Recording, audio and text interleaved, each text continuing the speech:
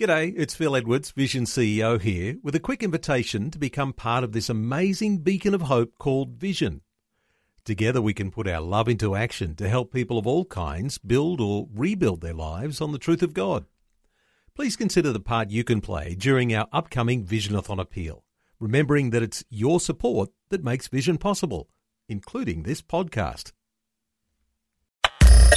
Audio on demand from Vision Christian Media. Idolatry, displacing God as your Lord and King and then worshipping someone or something else, is just about as easy to do as falling off a bike. It takes absolutely no effort at all. The question is, how do you avoid that? How do you finally lay down your idols and put God back in the number one spot that He deserves to be in your life? Hi, I'm Bernie Diamond, and welcome again to the program as today we take a look at making those sacrifices from a different perspective. And look, stay tuned, because in just a few minutes I'll be telling you about the powerful prayer that could be coming your way to help you through whatever it is that you happen to be dealing with in your life right at the moment. Right, so you've decided to deal with the idols in your life. Something or someone has set itself up in your heart above God, ahead of God. It might be a person or a possession or a position. It might be a loved one. It might be that new car that you've been dreaming of and you're prepared to go way into debt and compromise your giving to God's work in order to get it. Or it might be a career or what other people think of you. You know in your heart of hearts that this one thing has gone from being something good in your life to overtaking your life. From something that was good for you to something that has enslaved you. From a servant to a master, from a thing to an idol, a little god of some sort that you sacrifice your whole life to. You've realized that, and now you want to do something about it. But it's just not easy, because you're so used to having that idol in your life. Now what? Where do you turn? What do you do? Are you relating to this? Are you feeling God tugging at the tender part of your heart that's wrapped around your idol, calling you to let it go? You know you should, but it's kind of like being addicted to chocolate. You know it's bad for you, but man, I just want one more piece, right? It tastes so good, right? So where do you turn? To God, of course, to God's Word. And that's why we're going to spend a few minutes with a man who had exactly this same problem. Not just any man, but one of the Bible's A-list. His name, of course, was Abraham, called out of his comfortable, wealthy existence by God to head off on a harebrained 25-year journey. He and his wife were childless, and they were already in their mid-70s. But God promised them a son and called them onto a journey to the so-called promised land that Abraham's multitude of descendants would inherit. Like I said, pretty harebrained idea. Cut a long story short, Abraham and Sarah went on this tortuously long journey. They honoured God, believed in God, and eventually, having even laughed at God over this stupid, ridiculous promise of becoming parents, father and mother to a multitude of descendants at the age of 100, God gives them a son and tells them to call him Isaac, which means in Hebrew, he laughs. In other words, God's great sense of humour, God got the last laugh. And of course, he who laughs last laughs best. But as times go on, this wonderful son Isaac, you can imagine how Abraham doted on him after all that had happened. Isaac starts to displace God in Abraham's heart. So God decides to put Abraham to a test. Genesis chapter 2, verses 1 to 8. After these things, God tested Abraham. He said, Abraham. And he said, Here I am, Lord. He said, Take your son, your only son Isaac, whom you love, and go to the land of Moriah and offer him there as a burnt offering on one of the mountains that I will show you. So Abraham rose early in the morning, saddled his donkey, and took 2 of his young men with him and his son Isaac. He cut the wood for the burnt offering and set out and went to the place in the distance that God had shown him. On the 3rd day, Abraham looked up and saw the place far away. Then Abraham said to his young men, Stay here with the donkey. The boy and I will go over there. We will worship, and then we will come back to you. Abraham took the wood of the burnt offering and laid it on his son Isaac, and he himself carried the fire and the knife. So the 2 of them walked on together. Isaac said to his father Abraham, Father. And he said, Here I am, my son. He said, "The fire and the wood are here, but where is the lamb for a burnt offering?" Abraham said, "God himself will provide the lamb for a burnt offering, my son." So the two of them walked on together. Hey, it's pretty scary stuff, isn't it? But there's more. It goes on. Genesis chapter 22, verses 9 to 14. When they come to the place that God had shown them, Abraham built an altar, and there he laid the wood in order. He bound his son Isaac and laid him on the altar on top of the wood. Then Abraham reached his hand out and took his knife to kill his son. The angel of the Lord called to him from heaven and said, "Abraham, Abraham." And he said, "Here I am."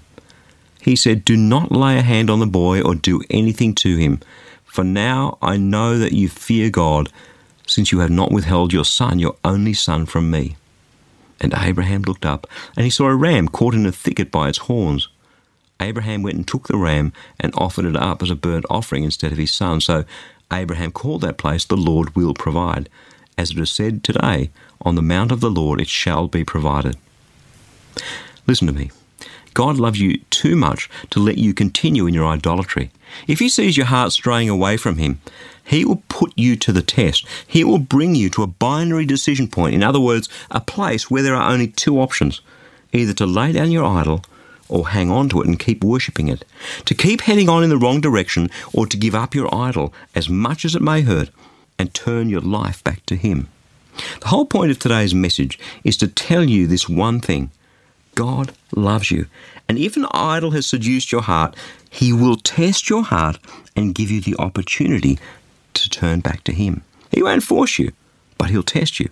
And he wants you to know that and be ready so that when the test comes, you'll know what's going on. Oh, by the way, would you like to hear how Abraham's test ended? What God said to him? Here it is. Genesis chapter 22, verses 15 to 18. The angel of the Lord called to Abraham a second time from the heaven and said, "By myself I have sworn, says the Lord, because you have done this and have not withheld your son, your only son, I will bless you, and I will make your offspring as numerous as the stars of heaven and as the sand that is on the seashore. And your offspring shall possess the gate of their enemies, and by your offspring shall all the nations of the earth gain blessing for themselves, because you have obeyed my voice." It kind of makes you want to pass the test, right? Of course it does, because the whole point of letting go of your idols, that person, that possession, that position, whichever it is so that God can give you his very best for your life. God does want to bless you, but like any good father, that's something he can't do when his child is heading off in the wrong direction, away from him and towards destruction. He will pull you back. He will bring you to that decision point. And with all my heart, I want you to be ready for when that happens. Because passing that test, making the right decision, is how we get hold of God's promises and blessings for our lives. It, of course, sounds so simple as I explain it to you, doesn't it? But let me warn you, I know it's much harder to do than it sounds. And because it is, I made a decision in my life. I hold onto God's blessings loosely. I want to be ready, if God wants to take something away from me, to give it up to him willingly. Because if that's how I look at my blessings, if that's how I treat my blessings, they're far less likely to wrap their tendrils around my heart and become my idols.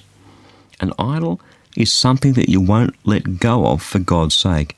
It's something that displaces God as your Lord and King, and invariably it's something that leads to a world of pain and hurt, no matter how much of a blessing it may have seemed to you.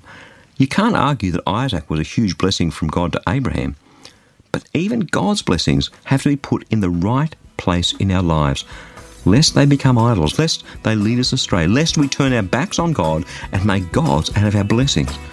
When that test comes, you'll know it. And I pray that you will have the courage to lay down your idols and discover God's very best for you.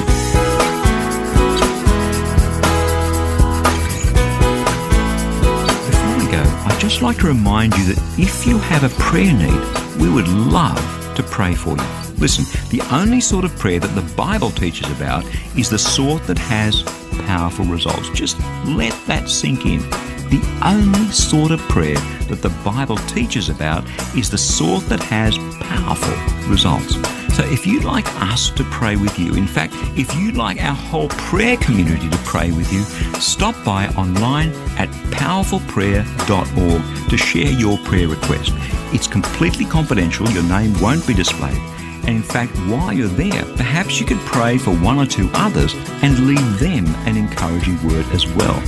The Bible says that the prayer of the righteous is powerful and effective. So let us pray for you and with you. And let's just see what God does, how He intervenes, how He chooses to bless you. That web address again is powerfulprayer.org. I'm Bernie Diamond. I'll catch you again same time Monday with a different perspective. Thanks for taking time to listen to this audio on demand from Vision Christian Media. To find out more about us, go to vision.org.au.